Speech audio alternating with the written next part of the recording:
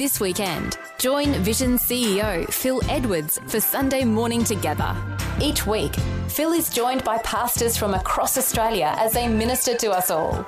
Communion, conversation, encouragement, and a smorgasbord of great songs help us focus on God's character and promises. Sunday Morning Together with Phil Edwards on Vision and on demand every Sunday in the free Vision Christian Media app. Audio on demand from Vision Christian Media. Sometimes life gets so rough and rocky and we think to ourselves, surely it must get better soon. But some people give up hope completely and just live their lives in a constant state of despair.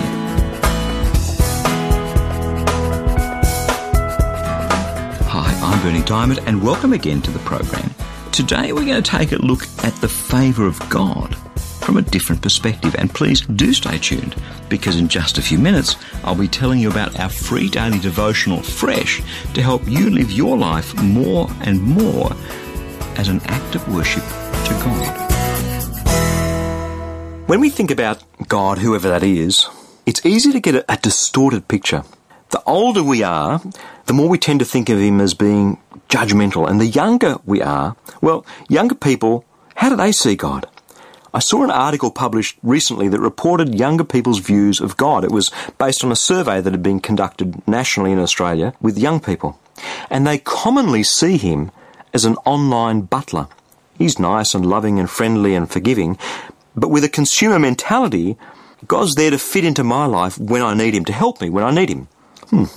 So, how do we make sense of God in our lives today? Why did he send Jesus? What was the point? Does Jesus make a difference? Is this whole Christianity thing worth exploring? Is it worth pushing deeper into a relationship with Jesus? This week on the program, we're looking at those questions, and today, let's explore this whole idea of God's favour, of God's blessing, God the Father, God the Son, God the Holy Spirit, but God the butler? People talk about Jesus, but what was he all about? Why did he come to earth? Why did he leave the air-conditioned comfort of heaven to be a little baby in a disgusting, smelly little manger, to go and live in a grotty place like Nazareth, and then to be crucified and misunderstood? And why did he do that? Well, he tells us his reasons. And in an early speech, one of his earliest public addresses was in his hometown, in the synagogue, Nazareth.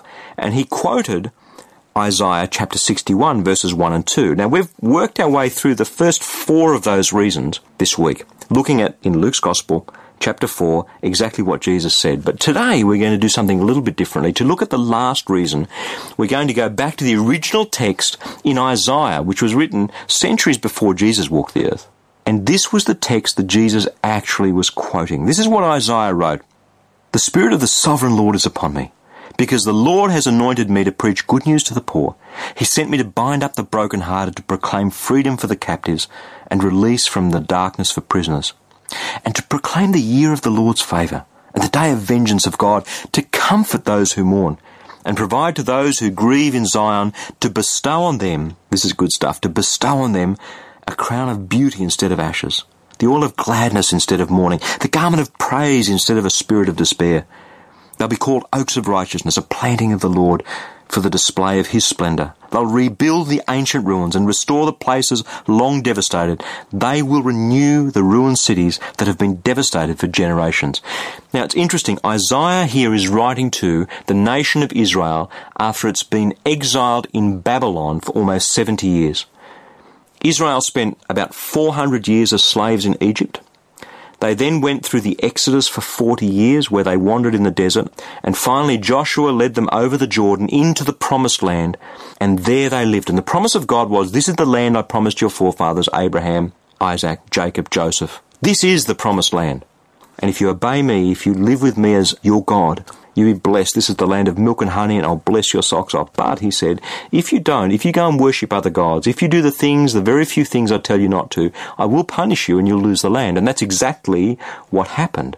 The Babylonians came into Jerusalem, they destroyed Jerusalem, they took the nation into captivity in Babylon, and there they'd been for 70 years. And this is the context that Isaiah is speaking into. That's why he's talking about the good news to the poor and binding up the brokenhearted and freedom for the captives, because they were captives, and release from darkness for the prisoners, because they were prisoners. And he said, this is the year of the Lord's favour. This is the year you get to go back. So that's what Isaiah was talking about. But Jesus took that and he said it of himself in Nazareth, but he's also saying it to us. Those people were oppressed by the Romans. They were oppressed by the religious leaders. They were poor, they were brokenhearted, they were captives, they were prisoners. But he wasn't dealing with a geopolitical situation. Jesus was talking about lives. He was talking about individuals. He's talking about poor, brokenhearted, captives and prisoners that he was about to proclaim the year of the Lord's favour over. The favour of God. So what is that favour? Is it God the butler? Well, let's have a look again. To proclaim the year of the Lord's favour. And he then goes on to list 5 things: to comfort all who mourn, to bestow on them a crown of beauty instead of ashes, the oil of gladness instead of mourning, a garment of praise instead of despair, and to rebuild the ancient ruins and restore the places long devastated. They will renew the ruined cities that have been devastated for generations. God's favour looks like this: comfort for all who mourn. We all need comfort. We all mourn some days. We lose someone, a relationship breaks down, we're just finding it hard. We mourn and grieve. Where do you get that comfort from? Well, others can support us, but it's not the same. Jesus said, my favour, the favour of God that I am declaring to you and bringing to you today, is comfort for those who mourn. And secondly, a crown of beauty instead of ashes. This is how God sees you, with a crown of beauty on. That's how much God loves you. That's how much I love you. I bring a crown of beauty. You look at the ashes in Jerusalem, you see that the temple was gone, you see that everything was destroyed. Replace that with a crown of beauty, because that is what God thinks of you. The oil of gladness instead of mourning.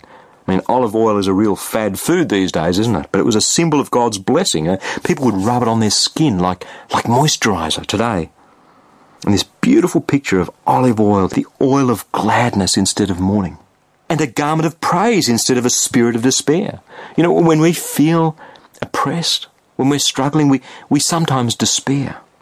And yet when God touches our lives, when God changes things, when we experience that goodness and that grace, we just want to shout His praises.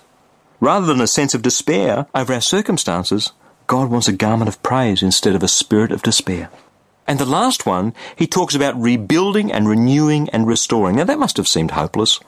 These ruined cities have been devastated for generations, writes Isaiah. It's hopeless. But God comes along and says, rebuild, renew, restore. Out of the ashes will rise something better.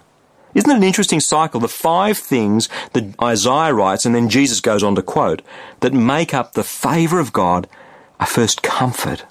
Secondly, putting a crown on our head to say this is what God thinks of you. Our reactions, gladness and praise. And finally, a process of renewing and rebuilding and restoring. Isn't that beautiful? And Jesus said, that's what I came to do in your life. Got it? Not some butler, not some sugar daddy, but to deal with the real issues in the real lives of real people. People in his own hometown rejected him. We can do that. We can reject him, or we can believe him from a distance. And you know something? In practical terms, that's the same as rejecting him. Or we can embrace the passion of Jesus for us with an equal passion, with an intent to live in that promise, that God wants to comfort me, to crown me, to give me gladness and praise, to renew and rebuild and restore my life. And that is the favour of God.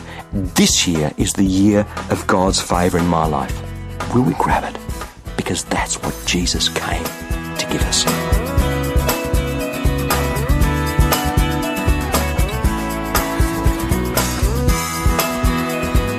We love sharing the gospel with as many people as possible so they can experience a real and tangible relationship with Jesus. So before we go, I'd like to tell you about a free daily devotional to help you and your friends draw even closer to Him. It's called Fresh. Each day you'll receive a powerful scripture verse together with some words of inspiration, hope and encouragement. And the best news is that it's completely free, delivered right to your inbox each and every day, where you can choose to read, listen or watch the daily video. Completely up to you. It's God's Word, fresh for you each day. To receive your free e-devotional, just jump onto the website freshdevotional.org.